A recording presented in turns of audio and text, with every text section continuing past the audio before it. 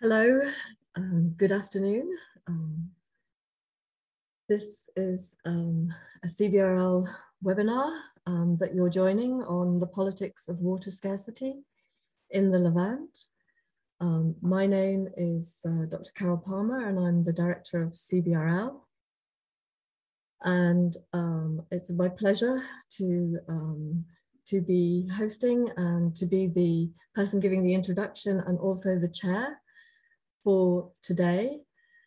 I'm just talking and also allowing people to come in to enter the Zoom room as well. We have 3 speakers. This is a panel webinar today. Dr. Hussam Hussain, Dr. Martin Koerlitz, and Dr. Majd Al-Nabar, who will be giving presentations that are about 15 minutes each. And then we will have time for questions later at the end. We're due to end at around in 1.5 hours. The total length of the webinar is 1.5 hours.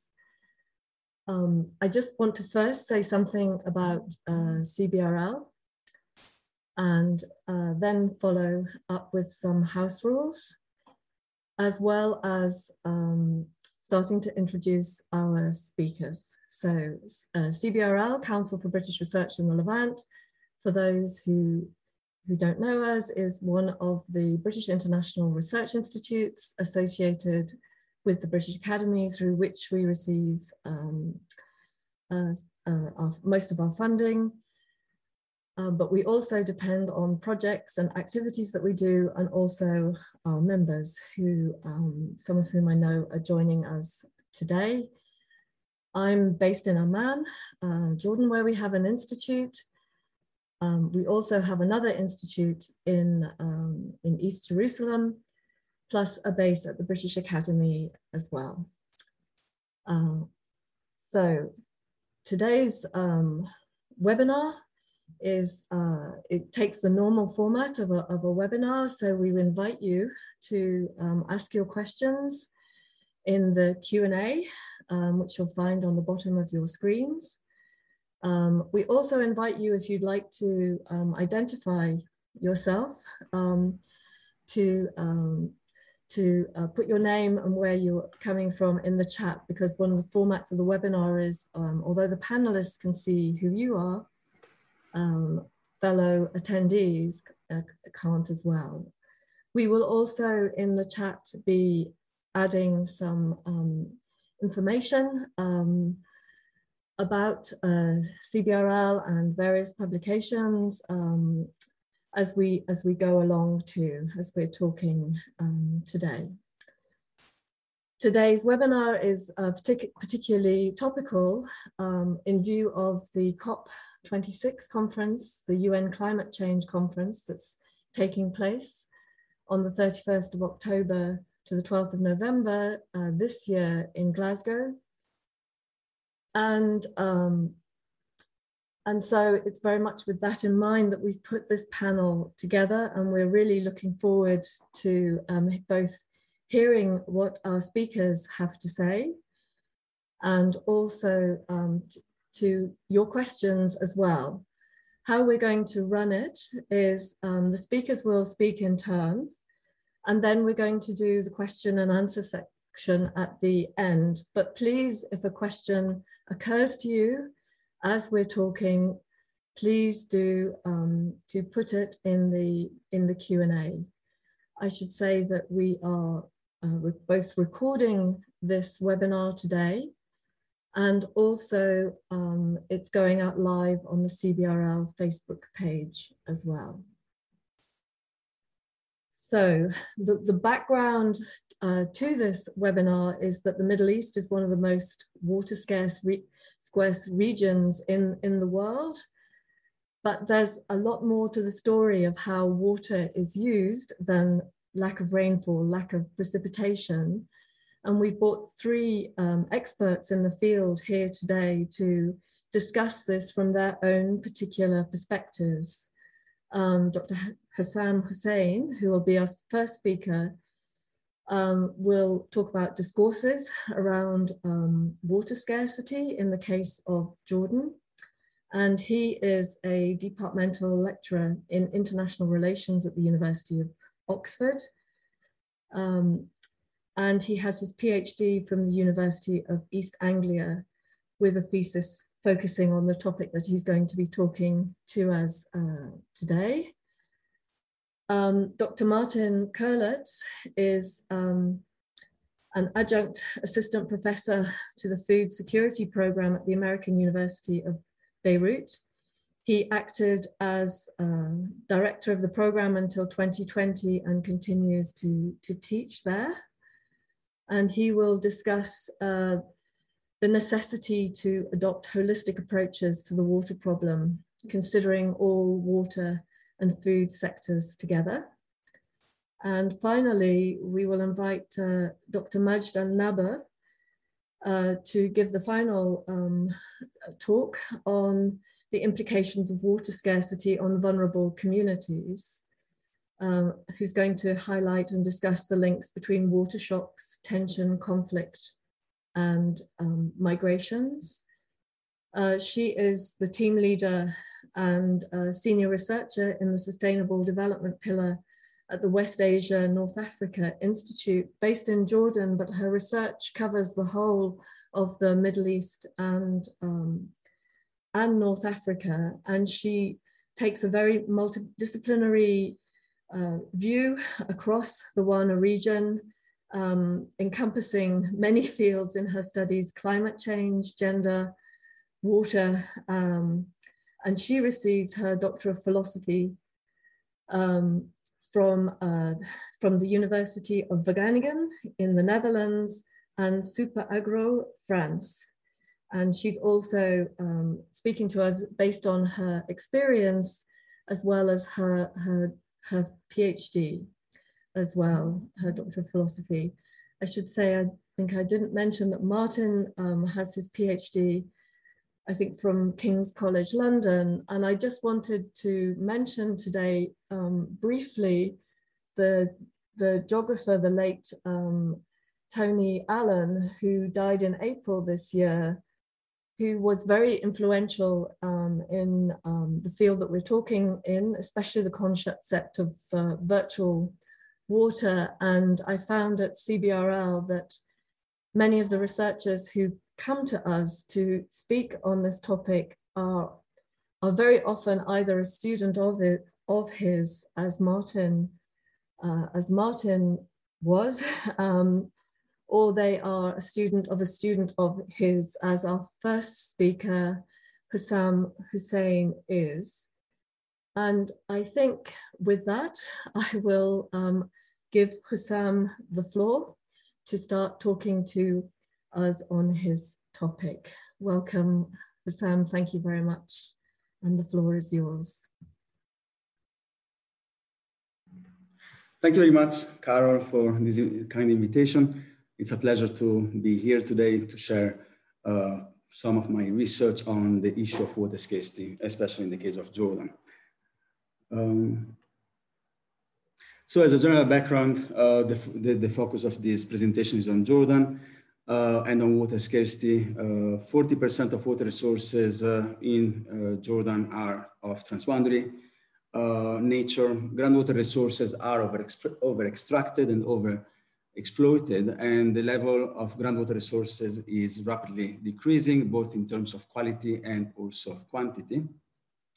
When we look at the lower part of the Jordan River, the flow of the river has decreased enormously compared to how it was about 100 years ago, by about 97%. And this also is impacting the biodiversity, which has decreased by about 50%. This is negatively impacting also the Dead Sea, which we know is decreasing in terms of surface by more than 1/3 of its surface, but also in terms of the quantity and the height of the Dead Sea, which is decreasing by 1 meter per year, more or less.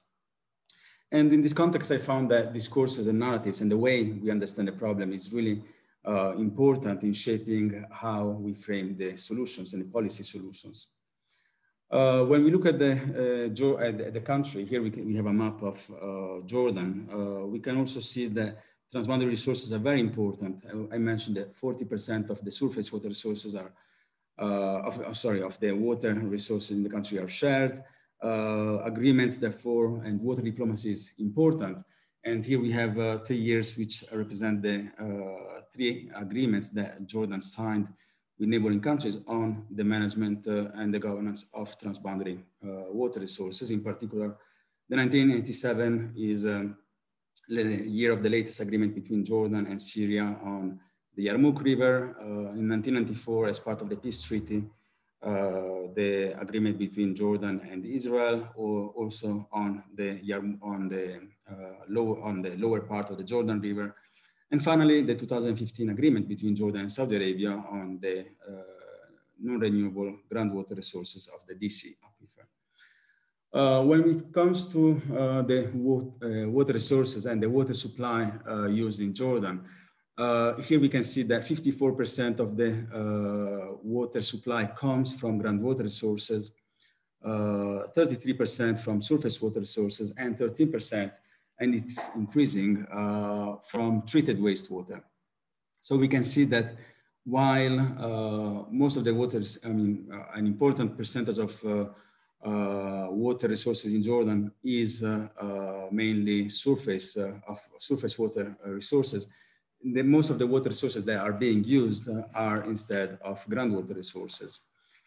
And this is for different reasons. In particular, as I mentioned earlier, is that the surface water resources, the main rivers in Jordan, are the Yarmouk River and the Jordan River, and they're both shared with neighboring countries. And therefore, it results easier for Jordan to use groundwater resources, especially those groundwater resources and aquifers that are all within Jordan. Therefore, no need to negotiate with neighboring countries. In this slide, we can see the current water uses of the water resources.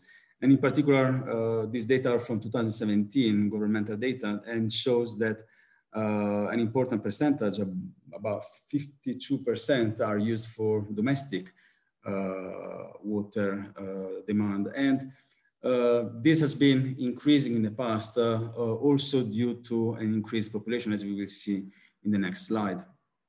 However, we can also see that 45% is used for agriculture, and a small percentage, only 3%, for industry. And as I was mentioning earlier, we can see here that 59% is surface water, while 27% is groundwater and 14% treated wastewater in 2017. So as I was mentioning, it's easier, while most of the water sources are surface water resources, it's easier to use groundwater resources, as so earlier. But I think it's important to see how the role of the agriculture in Jordan. And we can see that 90% of the food consumed in the country is imported. So that's something important to bear in mind. But when we see at the role, when we look at the role of agriculture in the country, we can see that only 3% of the GDP comes from agriculture. And this, obviously, it depends also on to what extent we consider, what is agriculture when we look at it as a sector. If we also include all the supply chain, then it would probably increase to 15 or 20%. And this also links to the labor force by sector, but official data would say that it's about 3%. So it's important to consider, and that's the approach that I use to look at discourses. So how the problem is framed in order to understand how to solve it. And so it's important to consider how the discourses of water scarcity are framed, and frame the issue of water scarcity in order to understand, firstly, the political economy behind discourses, but also how policies are come to be and are formed and are shaped. So this is why I decided to look at the discourse of water scarcity, especially in the case of Jordan, because Jordan is said to be the second most water scarce country in the world. So Jordan is, has indeed a problem of water scarcity. now it's the second, used to be the fourth. I mean, it really depends on also which indicators and the measures we use, but it's, I mean, objectively, it seems to be an important issue for the country. And so what I did was to try to unpack and to try to understand how this discourse of water scarcity is formed, and also the different nuances within the discourse, whether there are different sub-discourses or different diverging views on the framing of this discourse of water scarcity. And therefore, to try to understand how people and policymakers understand the issue of water scarcity, why there is water scarcity in the country, what are the causes behind it, in order to understand the policies that are being implemented or suggested, or what should maybe be the best policies to solve the issue of water scarcity. And therefore, really the link between the discourses and the policies, which appeared to be quite relevant during my research. And therefore, the data collection really focused on analyzing the written documentation on the reports from the relevant ministries, in particular the Ministry of Water and Irrigation, but also other governmental institutions, as well as the writings from academics, donors, agencies, international organizations on the issue of water scarcity. And then I followed up with semi-structured interviews to those that developed and wrote these reports to really understand, and also the policymakers to really understand how and why they decide to frame the issue in certain ways and to adopt certain solutions. And therefore, the target of my research was mainly, for the interviews, was mainly the donors, agencies, the members of the parliament, as well as media, newspapers, journalists, academics, both based in Jordan and abroad, governmental officials, diplomats, NGOs, students, farmers, and different users of water resources. And what I found was that there is indeed a consensus on the issue of water scarcity. So everyone, I mean, almost everyone, all the people that I spoke to, agreed that there is an issue of water scarcity and that Jordan is experiencing this water shortage. However, they disagreed on the emphasis of the different reasons behind the water scarcity. And so here we can see two narratives that compose this discourse of water scarcity. On the one hand, we have a dominant, I would say, which is bigger, the one on the left, narrative or sub-discourse of water scarcity that basically argues that there is water scarcity due to limited water resources, and we need to increase the water resources in order to match the growing demand. And the causes behind these limited water resources are mainly the population growth, immigration and refugees. And the argument that was made was basically that in 1946, when Jordan became independent, Jordan had a population of about 500,000 people. And about 12 years ago, before the Syrian crisis, we had a population of 7 to 8 millions, and now a population of about 10 to 11 million. So there has indeed been an increase of the population, which also led to an increase in the demand.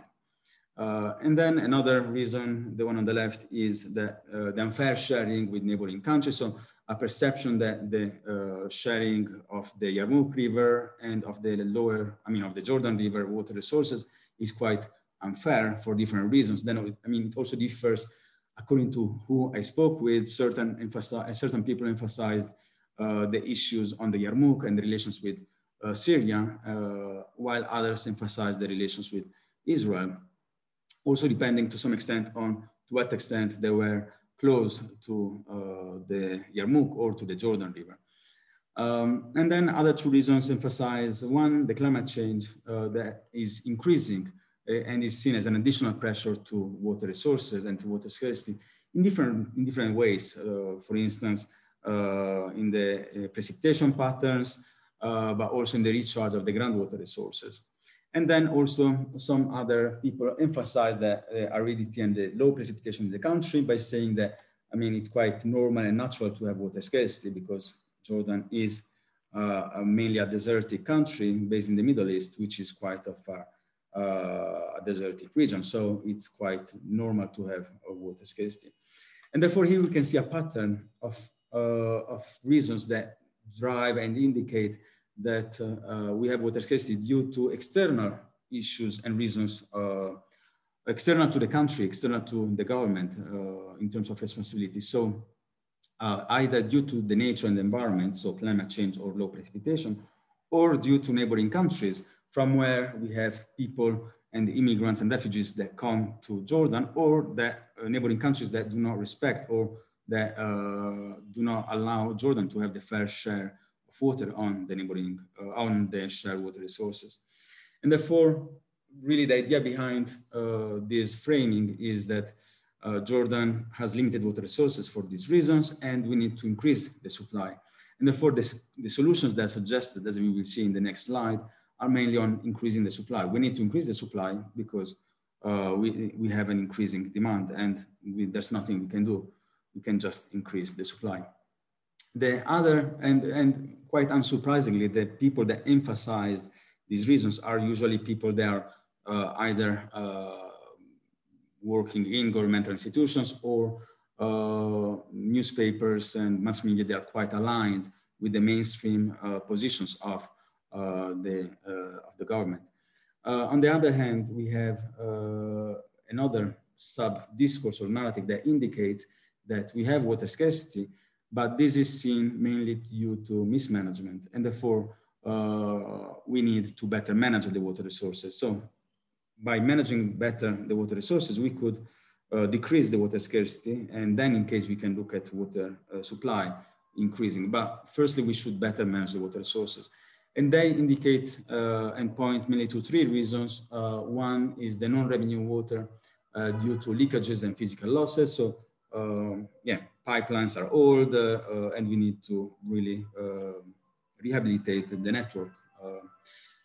The other one is pointing to the illegal wells and illegal connections by saying that we need to, so like there's a percentage, about 30–40% of non-revenue water that includes both leakages, physical losses, and illegal wells and illegal uses. And really we need to close illegal wells and stop the illegal uses, yeah, and to decrease the mismanagement. Finally, we have the unsustainable, so-called unsustainable agricultural water use that points to in different directions. So on the one hand, it points to the type of crops. So having, for instance, tomatoes or bananas in certain parts of the country is seen as not very wise from a water perspective, especially if then these products are then exported to other countries.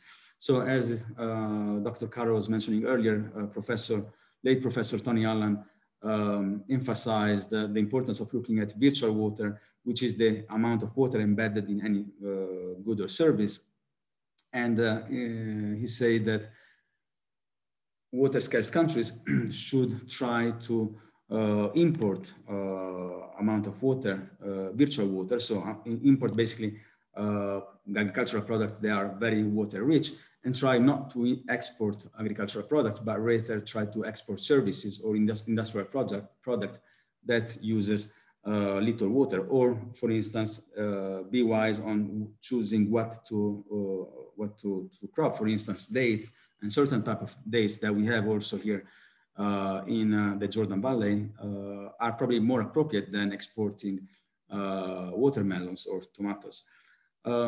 And the other one is the tariffing system. So trying to be wise in the type of trying to decrease mismanagement and the water demand by increasing water tariffs, especially for the agricultural sector. But I'm sure probably Dr. Martin Kollertz will touch more on food security and water and food. So looking at, and just to finish on this, on the water mismanagement sub-discourse, the people that emphasized these three reasons are mainly coming from the donors community or academics mainly based abroad or international organizations or some NGOs. And we can see that the blame in this case is mainly on either the users in Jordan or on the Ministry of Water or governmental or Ministry of Agriculture. So like more on persons and stakeholders within the country. However, it's also important to remark that they all acknowledge also the other causes. So it's not that those people who neglect and deny the 4 reasons that we mentioned for the water insufficiency narrative. They would just emphasize more the water mismanagement narrative, and also the other way around. So also people in the government would acknowledge these 3 reasons, but they would emphasize the 4 reasons that I mentioned earlier. So the solutions on the supply side are so increasing supply, those that have been mentioned and supported and strongly emphasized in the, for instance, National Water Strategy, are the DC Canal, so using groundwater from the DC aquifer, which is non-renewable and is shared with Saudi Arabia, which has been implemented about 5-6 years ago and is now operational, but is pumping water from a non-renewable water resource 300 kilometers north to Amman and the northern part of the country. So it's also very energy intense. And then the Red Dead Canal, which has shaped form many times in the past 20 years, but currently is mainly, the project is mainly a national water carrier that would desalinize water in Aqaba, in Jordan, and pumping this desalinized water north to the northern part of the country where most of the population resides and most of the water needs are. And then building dams, however, like, yeah, I mean, I think most, I mean, I'm not sure there's any place left for new dams, and then increasing the treated wastewater, which is something that is being supported by all stakeholders. And all these projects are going ahead. The Red Dead Canal is going ahead, as mentioned, in the new shape. The DC is operational, and treated wastewater also is increasing and increasing. On the demand side, instead, the tariffing system, especially for removing subsidies for the agricultural sector, is, as well as regulations on the type of crops, is something that has been tried at times, but usually has not been approved and did not manage to pass all the stages and steps in the legislative process in the country for different reasons, but mainly for the oppositions and the lobbying of large farmers.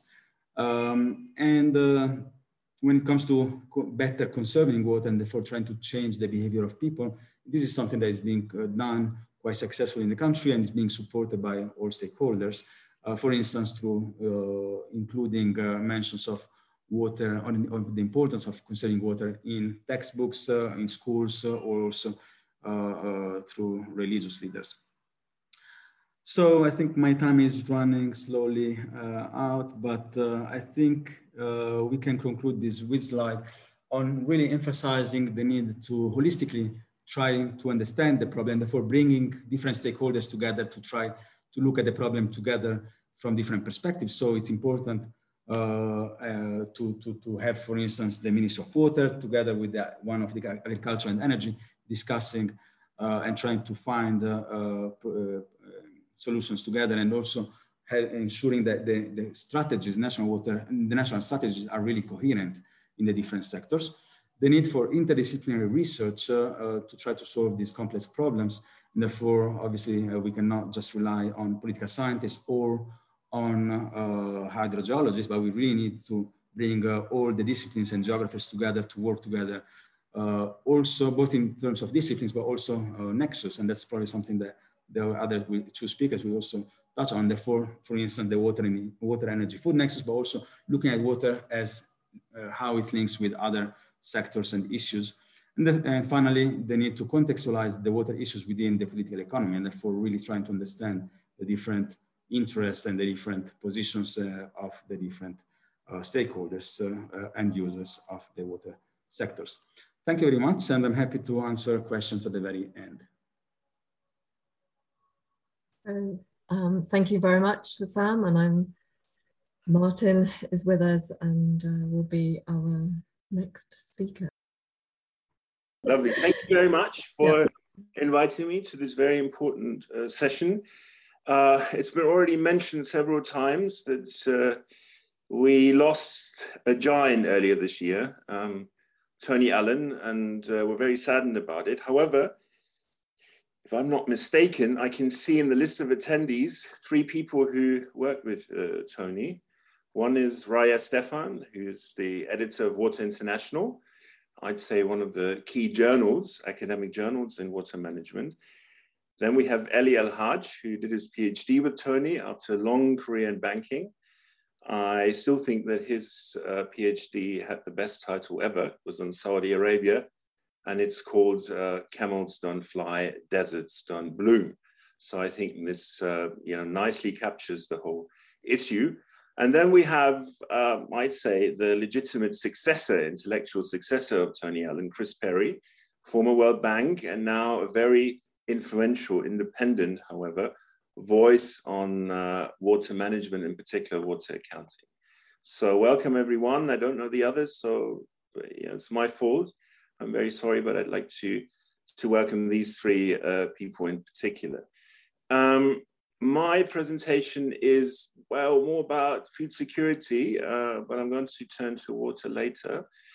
And I called it Food Security Threats to Turbulent Regions. One reason is actually one of the final conversations I had with Tony Allen was that he concluded that water is just a sub-sector or subfield in food systems research. And I tend to agree, because we're very much about food security. Let me get started. I don't know, here we go. Why is food security a make it or break it issue in the Arab world? Well, first of all, the Arab world is one of the most food import dependent regions in the world. Up to 80% of the food is imported. In certain countries, such as the Gulf, it's nearing about 100%. And at the same time, domestic production is limited because of water scarcity and land degradation. Food import dependency may pose development challenges to the region. Rural areas will be especially affected by economic decline. This is already visible, and this is only going to continue in the next few years and decades. And one of the consequences also in relation or as a result of water scarcity is more urbanization. What are the specific key problems and threats we face? First of all, and I think we always need to start with this issue because it's so essential, demographic change. I shall explain later what I mean by this. Also, food production cannot meet consumption. Food import dependency means reliance on the global market. It's not always an easy global market. I think those of you who are joining us from the United Kingdom know what it means to be dependent on trade. Like every other country, it can have, or it can pose problems. The region is already facing nutrition challenges, not enough proteins available to consumers, and environmental challenges are epic. Rural areas are prone to poverty as well.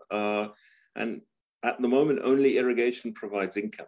Yet water scarcity and land degradation are key bottlenecks.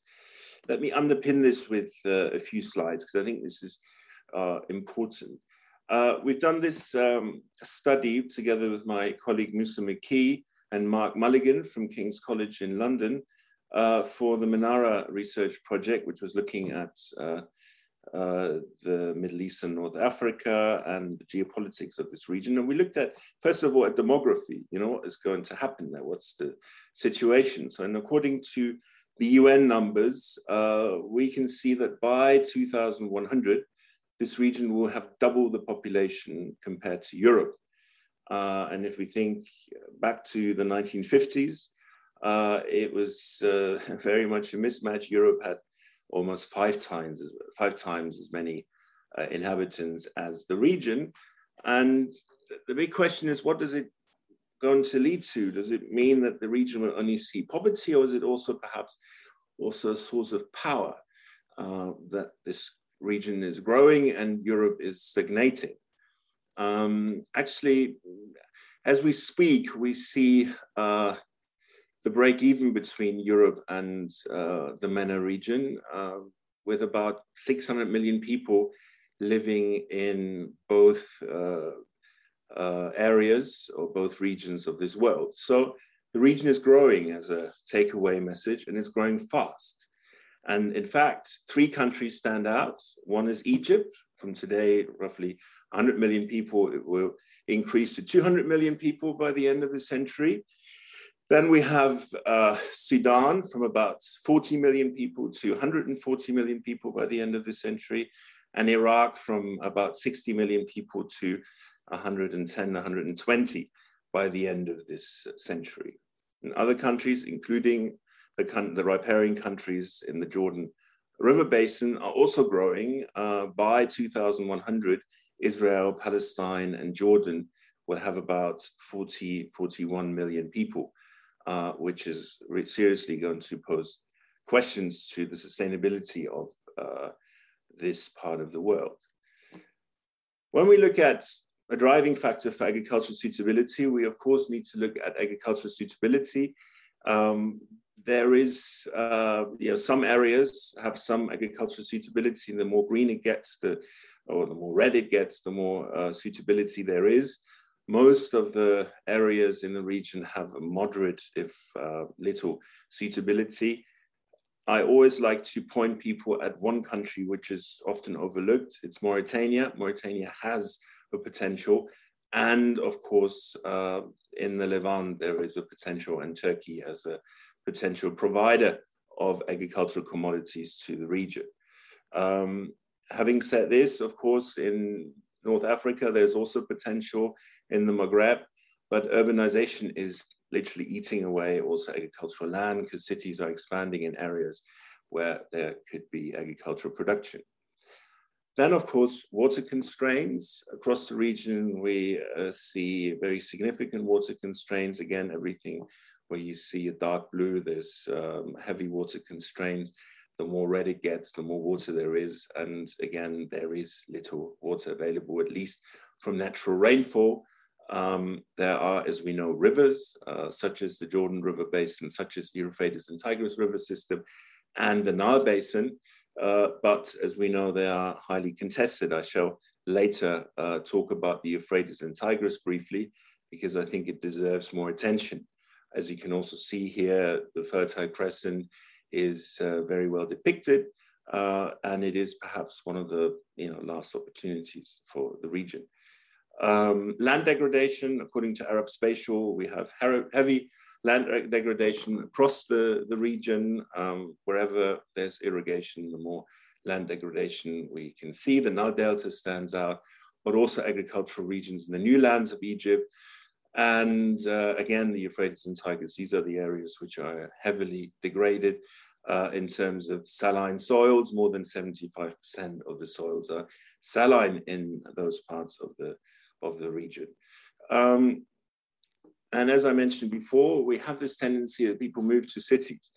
I would say the region is becoming another Lebanon. When we look at Lebanon, we can see that the urban area has more or less increased from north of Junior to all the way down nearly to Saida.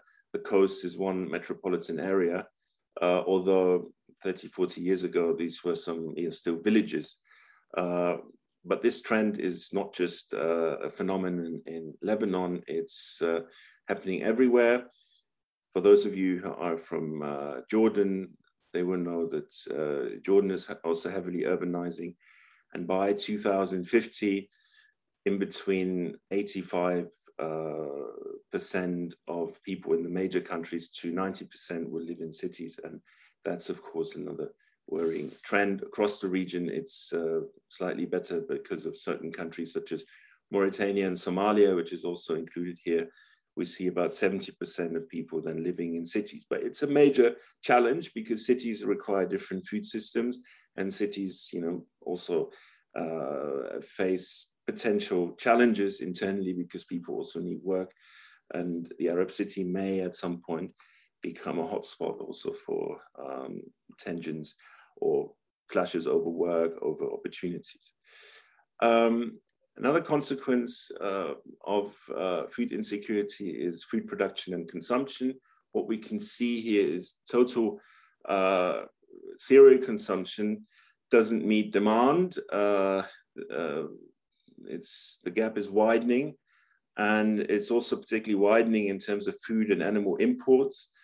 It's especially placing a heavy burden on budgets. So therefore, in this region, this gap is widening. I deliberately didn't include any data from the past 18 months because I think the picture is quite distorted at the moment due to the pandemic.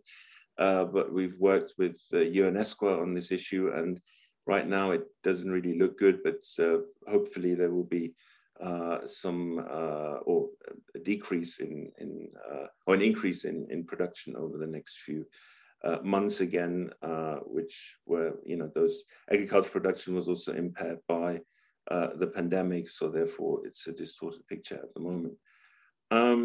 And if we look at the different crops and the different commodities, cereals are the problem with roots and tubers of potatoes and so on. The region is actually quite self-sufficient. Surely those of you who live in the region always hear about reports that Egyptian potatoes are imported to various countries, although people say, why don't we consume our own potatoes? So Egypt is actually a very important provider. About 30% of agricultural production is due to Egypt alone. It's a very crucial agricultural powerhouse in the region. Meat, we see a steady gap evolving because it's difficult to produce meat. And also milk is facing a similar, not as dramatic picture. The gap is much smaller, but nevertheless, countries are in need of further imports, and therefore also they need to provide food from the world market. And over the last 15 years or so, 13 years, we've seen two major events which happened in 2007-08 and 2010-11. Those were the food price spikes. And this slide very well captures what happens when there are food price spikes, when food prices go up. During the first one, we saw some political unrest in the region. And then during the second food price spike, there were even more, actually quite a number of political events. I'm not saying food security or food insecurity is responsible for the Arab Spring, but I would surely say it contributed to the Arab Spring, to political unrest, because people were unhappy with what was delivered and provided by governments. Having said this, over the last 18 months, despite heavy increases in food prices globally, we haven't seen the political unrest. So countries have apparently learned from the food price spikes of 2007-08 and 2010-11. Another important issue is undernutrition. The region doesn't produce sufficient protein to its population. It's improving compared to the early 1990s, but still there is a lack of protein, in particular in the poorer countries. And that also then means that it impacts, for example, children. It may lead to stunting and other factors which affect children when they are undernourished in the early years of life. Let's return to water, because I find this slide extremely telling and important. Many in the region discuss the option of rain-fed agriculture. Perhaps that's the way out, how to improve rain-fed agriculture. But if we look at the region and at the issue around poverty, then we can actually see that only irrigated agriculture provides important livelihoods, because those who irrigate produce mainly fruits, vegetables, and cash crops. And they do this on 2% of the entire land area in the region, and it's about 17% of the agricultural population. If we look at other systems, so for example, highland mixed systems, where some pastoralists often produce cereals, legumes, sheep, or sheep, poverty is extensive, and the same applies to dryland mixed system and also pastoral system. And those farmers only get out of poverty if they have off-farm income. So basically, if they do another job. And that's a major concern. We have studies in Beirut on the northern Bekaa, where we interviewed farmers, and the farmers told us the only reason why they're still in agriculture is because they need to repay the debt they accumulated with banks. Other than this, it doesn't really make sense from a financial perspective. And also, water is a key concern. So if you don't have access to irrigation, one can say you're screwed, or you have another job, or you do whatever, ecotourism, that's of course also an option. But the actual business of producing food in the region is not very profitable. And that's a major concern, of course. Global implications, we can always talk about this region just, from a regional perspective, but I'd say, of course, the Arab region has a global impact. First of all, if food security is not addressed, then food insecurity may lead to further political instability. Hungry people may adopt radical solutions. And poor nutrition leads to development challenges, rates of stunting and wasting, as I mentioned. Life chances of Arab children may be impaired from an early age. And the region which is most directly affected is Europe, because it is the Arab world is our closest neighbor, and we should pay attention to the Arab region. However, is it all doom and gloom? And I would argue not necessarily, and I would like to use the Euphrates and Tigris basin as an example. The Euphrates and Tigris has found increasing media attention due to severe water scarcity over the last few years. Water scarcity in the downstream area around Basra, where the Shia Arabs live. And the reason for it is, of course, in part the GAP project, Turkey's dam building, because the vast majority of water is captured by Turkey, because in the basin, 90% of water comes from Turkey and 10% from Syria. And those dams, which are not just in Turkey, but also in Iraq and Syria, have literally dried up the downstream river basin. And one issue one should be concerned about is ethnic tensions, because they may escalate further without new approaches. And this is something I would like to end on. But before that, I'd quickly like to show you what I mean. On the left-hand side, you can see the different dams which were built, in particular in Turkey. The latest one is the Ilishu Dam in the Kurdish areas in Turkey. And on the right-hand side, we see the ethnic diversity of Iraq. And in Iraq, in the downstream areas, we've got the Shia Arabs, and in the north, we've got the Kurds, and in the west, we've got the Sunni Arabs. And if we think about this region at large, we will surely all know that the increasing tensions between Shia Arabs or Shia Islam and Sunni Islam is a major concern for the future of our entire globe, because if something escalates in the region, it could have very negative effects on the rest of the world. So Iraq could be one of the countries which may be first affected, and water could, in fact, inflame further ethnic divisions.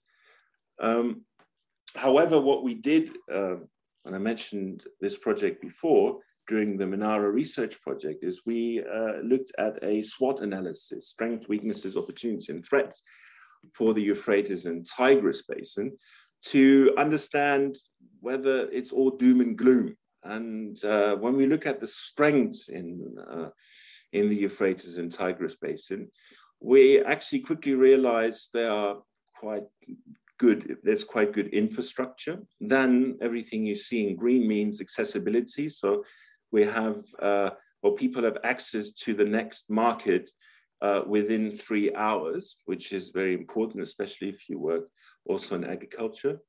GDP is, to a lesser extent, a strength there, but there's an opportunity for nature-based tourism, so ecotourism, which is also heavily promoted by donors.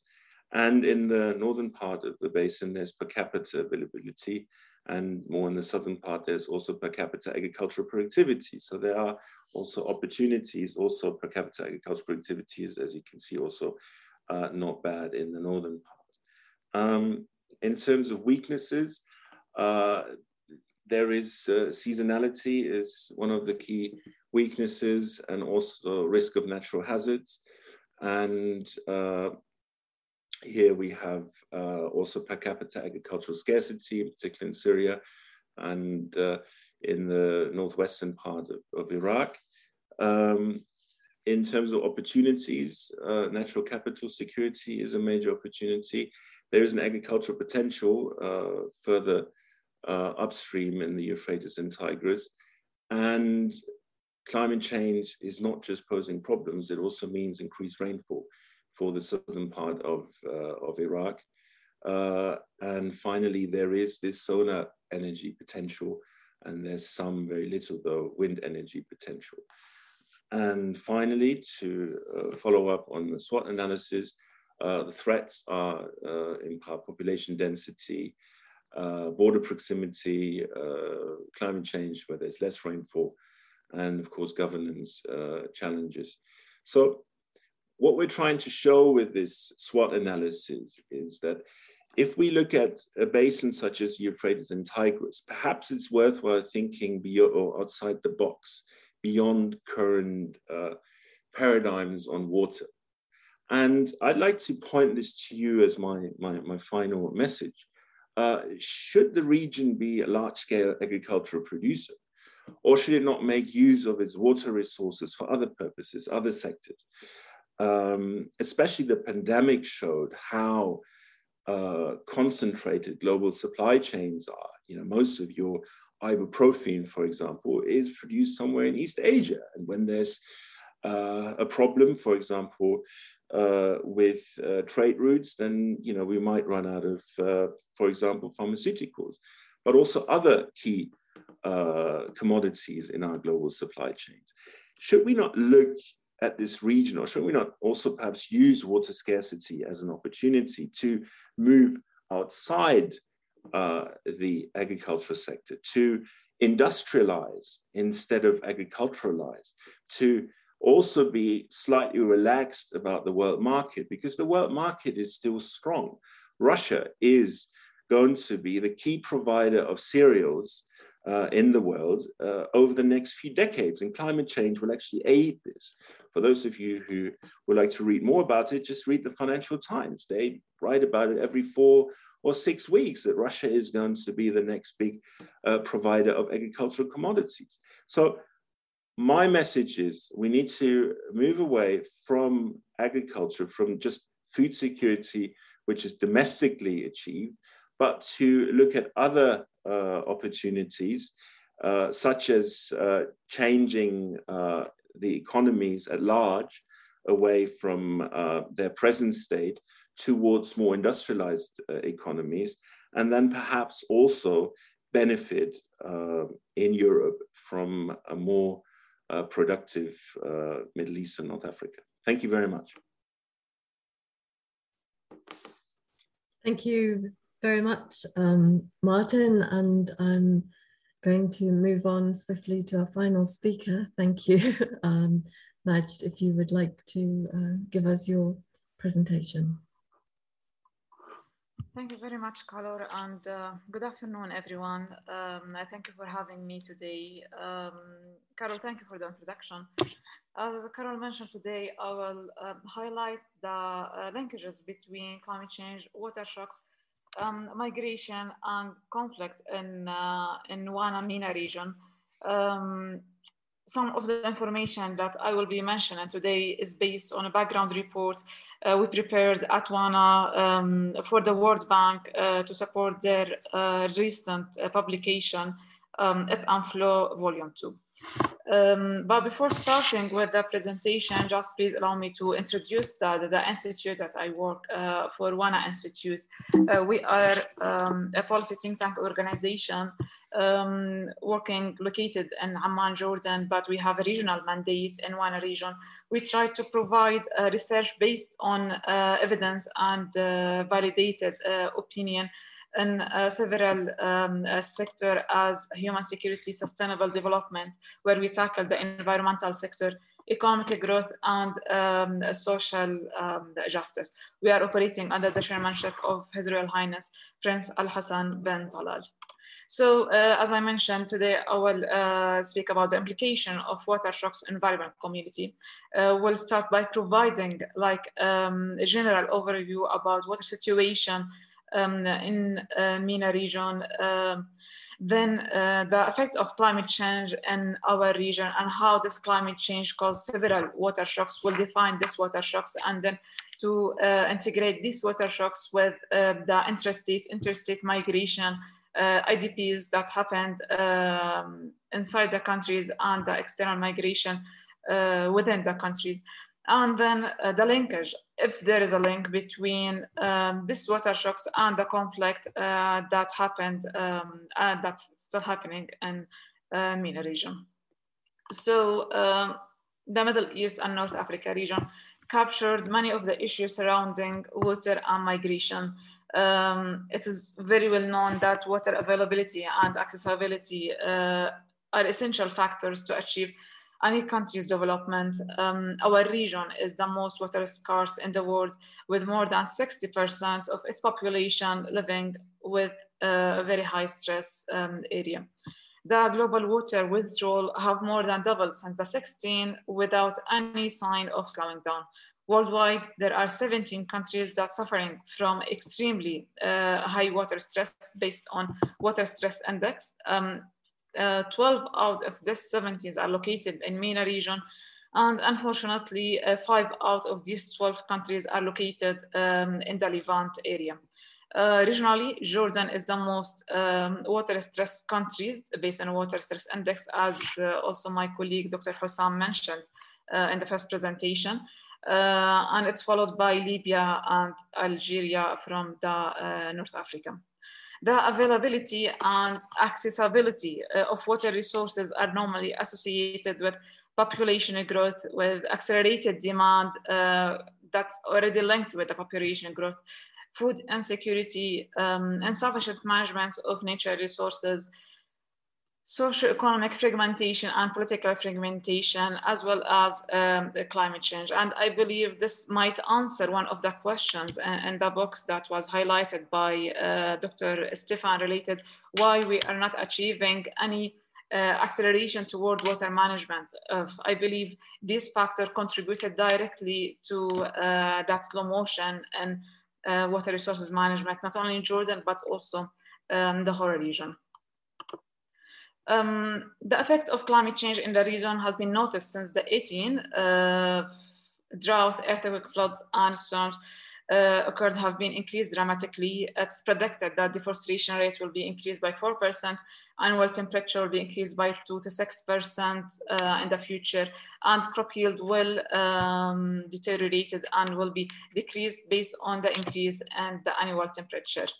Natural disaster, globally, it has doubled since the 18th, but in MENA region, it has tripled. As I said, drought and flash flood has occurred. Their requirement has been increased dramatically. Now it's every year we notice several drought in the region, flash flood, wildfires, frost event, etc. So, historically, the region has also experienced a high level of intrastate and interstate migration, and most recently increase in the level of forced displacement.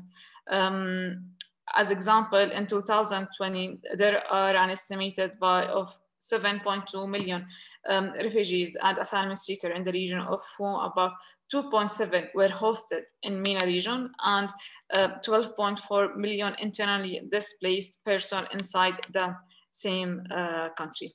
The regional human mobility, the human mobility in MENA region can be divided, if I can say it like this, in 3 main patterns: forced displacement, caused by war, political unrest, food security, natural disaster, and climate change.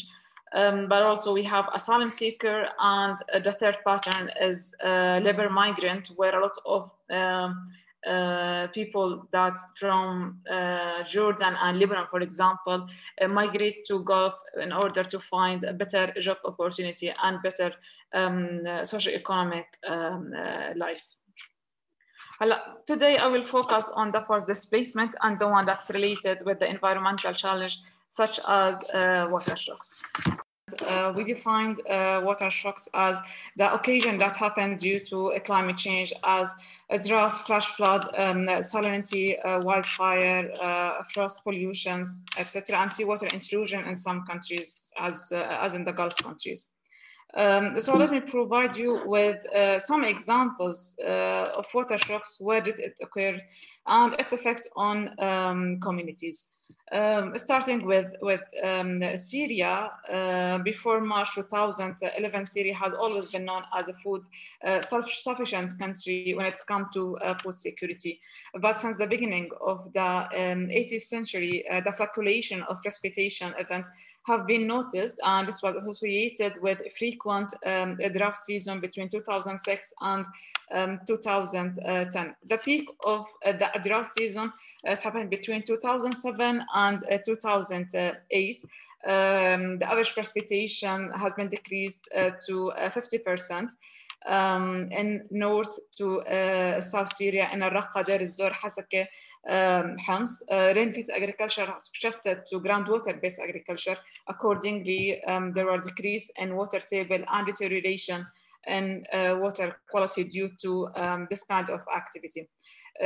So that results in agriculture failure. Accordingly, 40,000 to 60,000 families migrated to other areas as Elpo and Daraa. Moreover, a flash flood has occurred in 2018 and 19 in Al Hol and Arisha camp, and this flash flood led to a flee of around 72,000 individuals. Other story in Iraq, the frequent drought that happened in the Levant region, not only in Syria and Iraq, but also in other countries as Lebanon and Jordan. But in Iraq in 2007 and 2009, it hit the northern area of Iraq, while in 2010 and 2011, it hit the south governorate as the Qar Misan al-Qadisiyya. And accordingly, in Misan governorate, there is rural to urban migration happened in the area due to this water scarcity and drought condition. And it was also associated with poor water management and increase in salinity. Accordingly, 6,800 families were migrated due to several conditions, including loss of crop and livestock mortality. In Yemen, there's tropical storms happened in 2008 and 2010. It's led to 20,000 migrants, and in Lebanon, flash flood that happened in 2019 led to 40. The number is wrong in the presentation. It's 41,000 IDPs. So the question that's, or before the question, but who are the most affected? Who are the most vulnerable towards climate change, and the one that we need to increase their resilience towards climate change? From my opinion, they are small farmers, because they are the one who depend on the agriculture sector. They are waiting to harvest their cultivation and sell it in the market. But due to climate change or water shocks, drought, frost occasion, a lot of the production were destroyed, and farmers didn't get benefit from that. And they eventually have to migrate in some areas internally between place to place to find other job opportunity. The poorest are the most vulnerable toward the climate change. They can't, even if they want to adapt and to mitigate with the water shocks, they can't due to financial restriction. The less informative and knowledgeable, for sure, small household, and the people who live near the sea, rangeland, and frost due to seawater intrusion and wildfire, etc. and also who live in the downstream of the water stream, because if floods happened, it will be from upstream to downstream. The acceleration of water flows will be increased as much as we move to downstream, especially if there is a high slope. So again, back to the question, is there a link between water shocks and human mobility? Based on a survey that was conducted by the World Bank in 2010, more than 25% of the IDP in Iraq cited that water scarcity as the main reason for displacement, and also the main reason for preventing them to return back to their place of origin. In a follow-up survey in 2019, the IOM in Iraq identified 21,000 IDPs from the southern and central governorates who were displaced due to a drinking water issue, as I mentioned before, caused by high salinity and content in waterborne disease. But talking about the southern governorate, yes, we have ongoing water challenges, but it's not only related to water accessibility or availability, but it's also linked to access to basic services, safe drinking water, sanitation, facilities, housing, energy, education, and healthcare. And they consider that as a pull factor among the IDPs and the southern governorates of Iraq. In other countries like Algeria, Egypt, Morocco, Syria, and Yemen, they said that there is a water-related factor that's not the primary driver on human mobility. There is other factors that accelerate their mobility, such as job security and socioeconomic situation of the household, and they are more important factors comparing to the nature disaster or availability of water and food.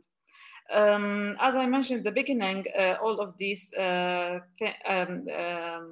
that I'm providing, answering that question, it was conducted for a background paper for the World Bank.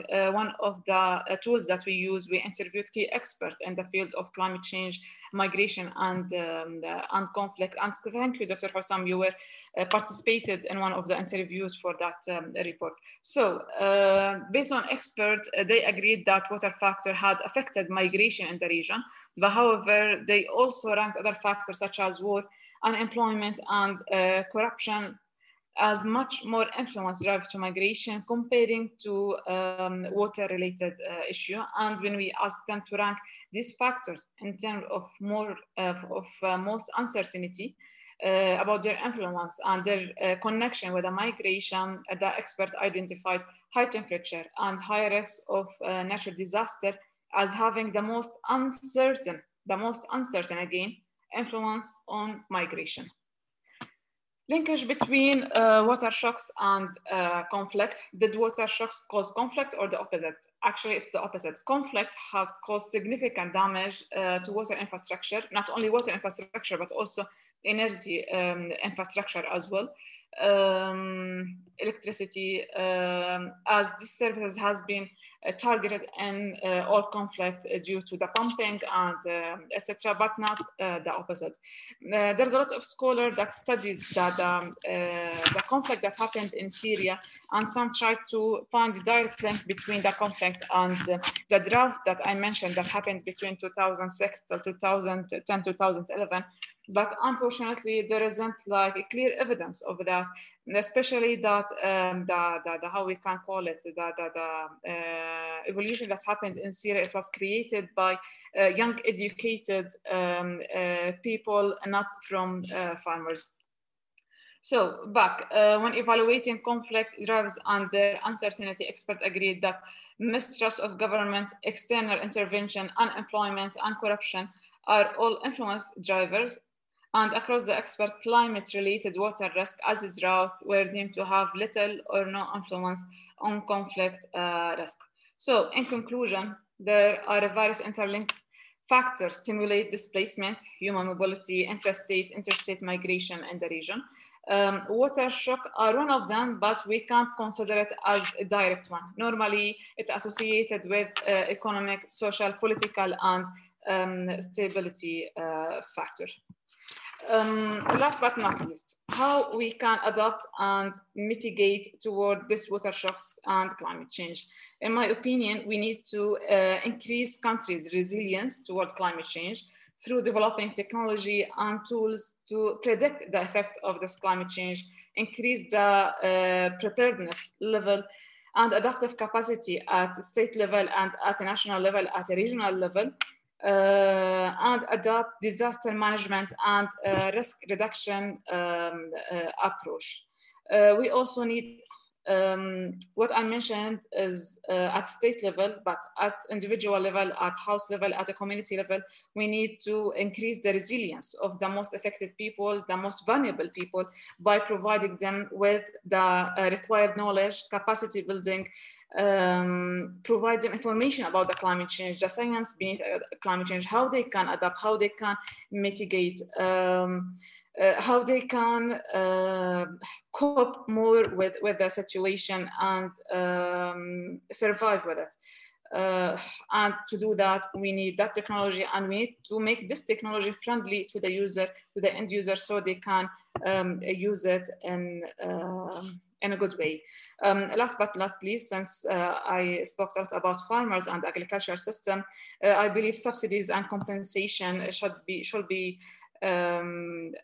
provided to the people who are affected from the climate shocks in order to decrease the potential economic and social tension.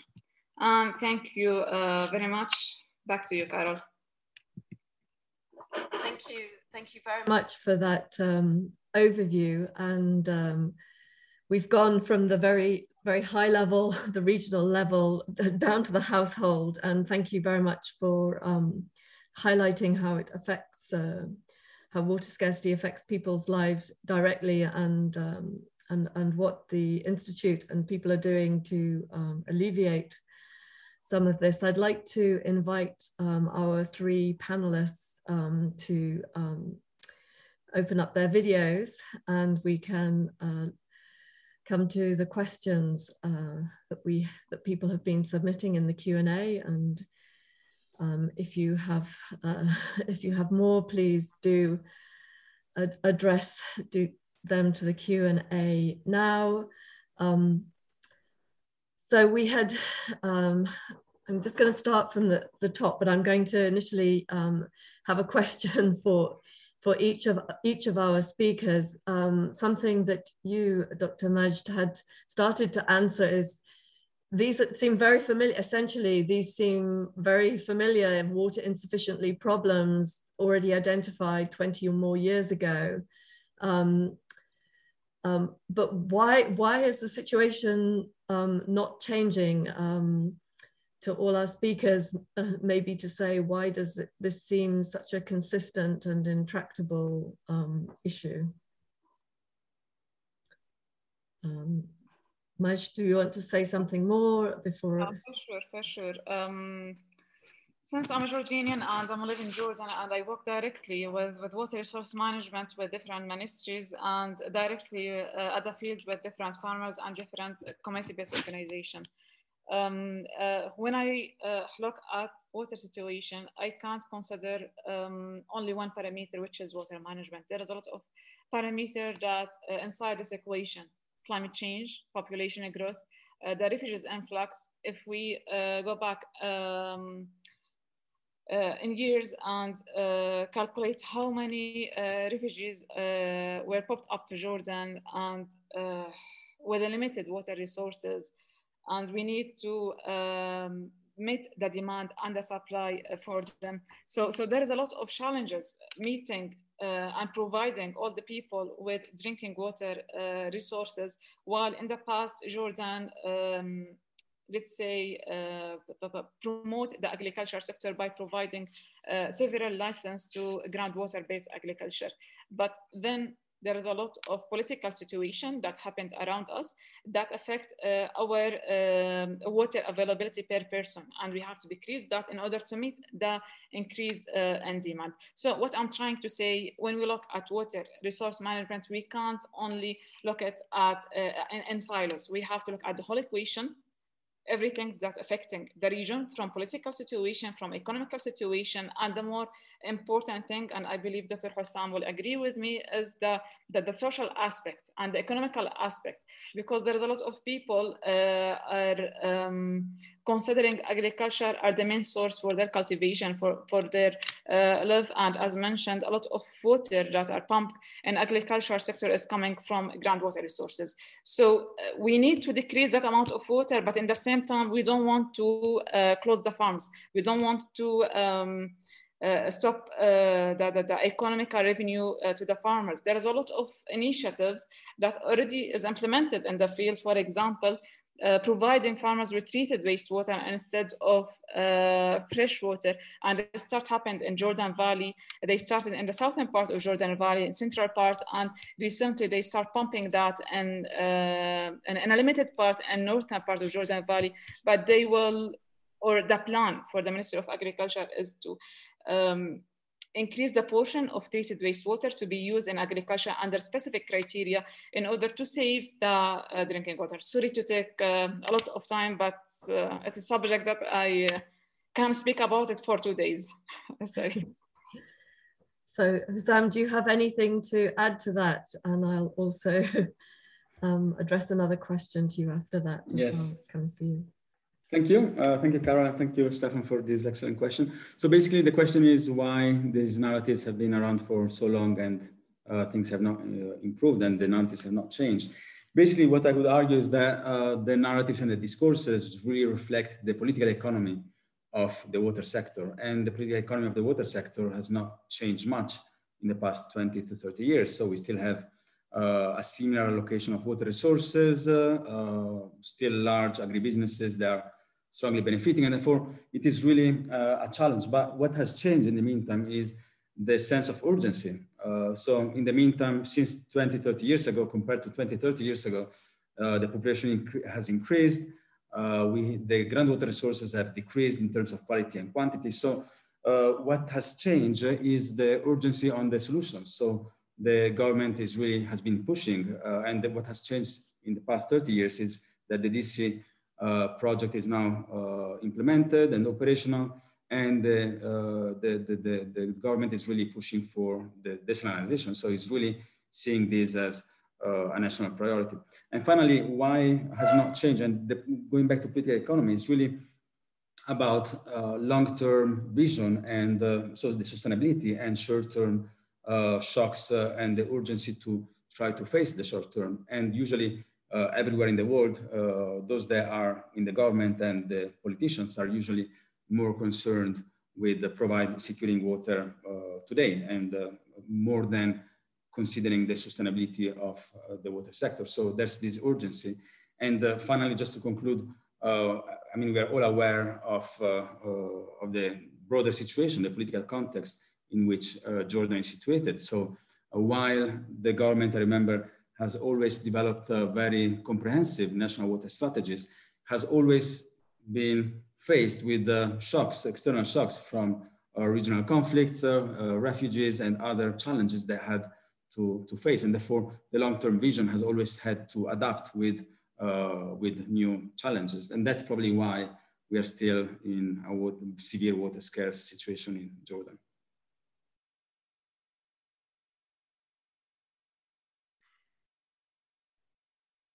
Okay, there is a question, maybe it's a quick one to answer, about the DC aquifer, which is essentially from David Wilmson. How long, if both Jordan and Saudi Arabia are drawing from it, how long, essentially, how long is the aquifer expected to last? Maybe, I mean, I'm sure like also Martin and Majd are excellent on this question, but just maybe to say that I heard many different studies. I mean, I mean, from like 100 years to 50 years. So it really depends. Also on the fact that the aquifer is shared, as mentioned in the question, so it's also being withdrawn by Saudi Arabia. But the interesting thing, I think, and we also have Raya Stefan connected, who is like one of the experts on groundwater and international law. is that the agreement in 2015 says that the groundwater resources of the DC needs to be used not for agricultural uses, but for other uses, especially domestic uses. So I think that's an interesting aspect. I'm not sure, I'm not really, I haven't studied the situation in Saudi Arabia, so I'm not sure about how much water is being withdrawn on the other side, but maybe, I mean, both Martin and Majd have studied the DC situation, so they might want to add also. Perhaps we can move to Martin. There are a couple of questions and comments to Martin, and Chris Perry has said excellent analysis as well. So picking up on this issue that farmers are working as well as farming off farm, how can they, what would happen? Could those you interviewed escape from farming? Did they want to? Would their land be absorbed into larger, more productive units?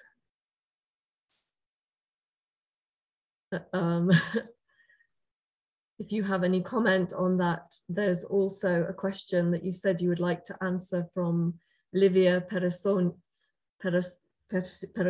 thank you, as well, if you'd like to address either of those questions. Sure, I can address both. I think the starting point is that we might want to discontinue this agrarian romanticism. And I know this is a very harsh message for some, but farmers are not in this field because they love to do what they do, but they also have inherited land. And if you speak to farmers across the region, if you ask them, do you want your children to work in agriculture under these conditions? The answer is 90% no, unless you have larger units where they actually make profit. Farmers don't want their children to continue with this field. It's not just a phenomenon in the Arab world. It's a phenomenon globally. We don't pay attention to farmers. And, you know, we talked about him several times today.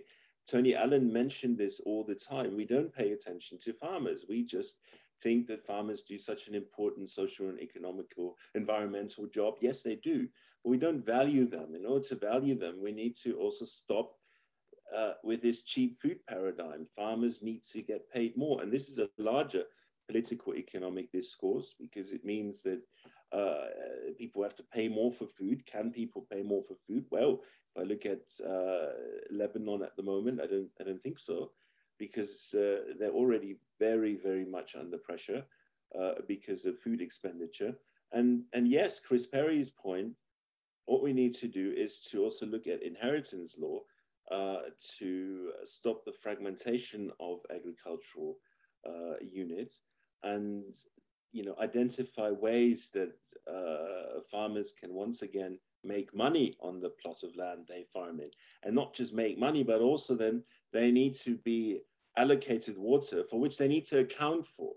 So it has to be properly metered, and it has to be enforced by local and regional government in the area.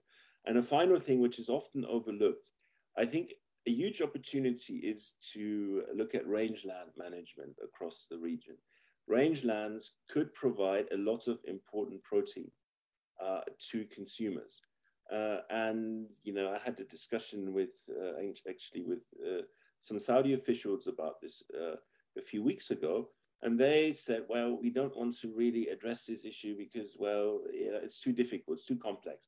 Also because of inheritance laws, and, you know, you don't want to open up the Pandora's box. But in order to solve the water crisis, you need to open the Pandora's box. And this means also to challenge political power plays on the ground. Thank you. Would anyone else like to add a comment on Martin's response from our panelists? Okay, we have a question then from Henry Hogger, who also is picking up on, I suppose, what do farmers want to do? essentially it is there a politically viable way to encourage farmers to reduce their water use? Looking, I think, at Hussam's sort of charts of the amount of water that's used in agriculture relative to the percentage of employment. So if we maybe make this our final question, if you have any comments, either Hussam or Majd, on this one. Yes, maybe I can start by saying that it's important to support the rural development and at the same time job creation. So job creation in rural areas to ensure and to try to prevent this rural to urban migration, which usually brings urban poverty. And so it's really, I think, the responsibility of the government to try to, I mean, in Jordan, but elsewhere, I think that's really applicable to anywhere, to try to clarify what the economic development trajectories are and should be. And accordingly to try to develop from ecotourism, for instance, or the industrial sector, or a different type of doing agriculture in order to try to maintain people in rural areas and trying to develop these rural areas in a water-wise way. That's what I really would say. Okay. Thank you, Hussam, and thank you, Carol. If I might add, okay, in order to the farmers to reduce their water consumption, then they need to increase the water use efficiency at farm level. Talking about this, then I will back to the recommendation that I highlighted at the end of my presentation. We need to aspect the technology aspect and the knowledge aspect and the capacity building. One of the projects that we conducted at Wana Institute, it was related to the future and the challenges for the agriculture sector in Jordan. We interviewed several farmers from the Jordan Valley, and we asked them about the terminology itself. Are they aware about the water productivity terminology, about the water use efficiency? Some farmers have a good knowledge about that, but unfortunately, some farmers do not know anything about water productivity. They only apply water to the crops when they have water, and etc. So what I'm trying to say, if we need to increase the water use efficiency and reduce the water consumption by farmers and decrease the water losses at farm level, then we need to provide the users with the technology, and providing this technology, then we need financial aspects, and also we need to provide them with the knowledge, with the capacity building, how to use this technology in a friendly way and a good way in order to achieve sustainability. Thank you. Thank you. I think we are now just past our hour and a half. So it really remains for me to thank all our expert speakers here today for all of their presentations and for the discussion and their comments, and to say thank you to you for joining us, and that CBRL runs a number of online events. I'll just put in the chat, please check our website. Today we've been covering water problems, but we cover social sciences and humanities research broadly, with a program that is a program that we also encourage you to get in contact with us if there's something that you would like us to cover as well. So I think with that, I'm going to sign off for today. Thank you again for your attendance.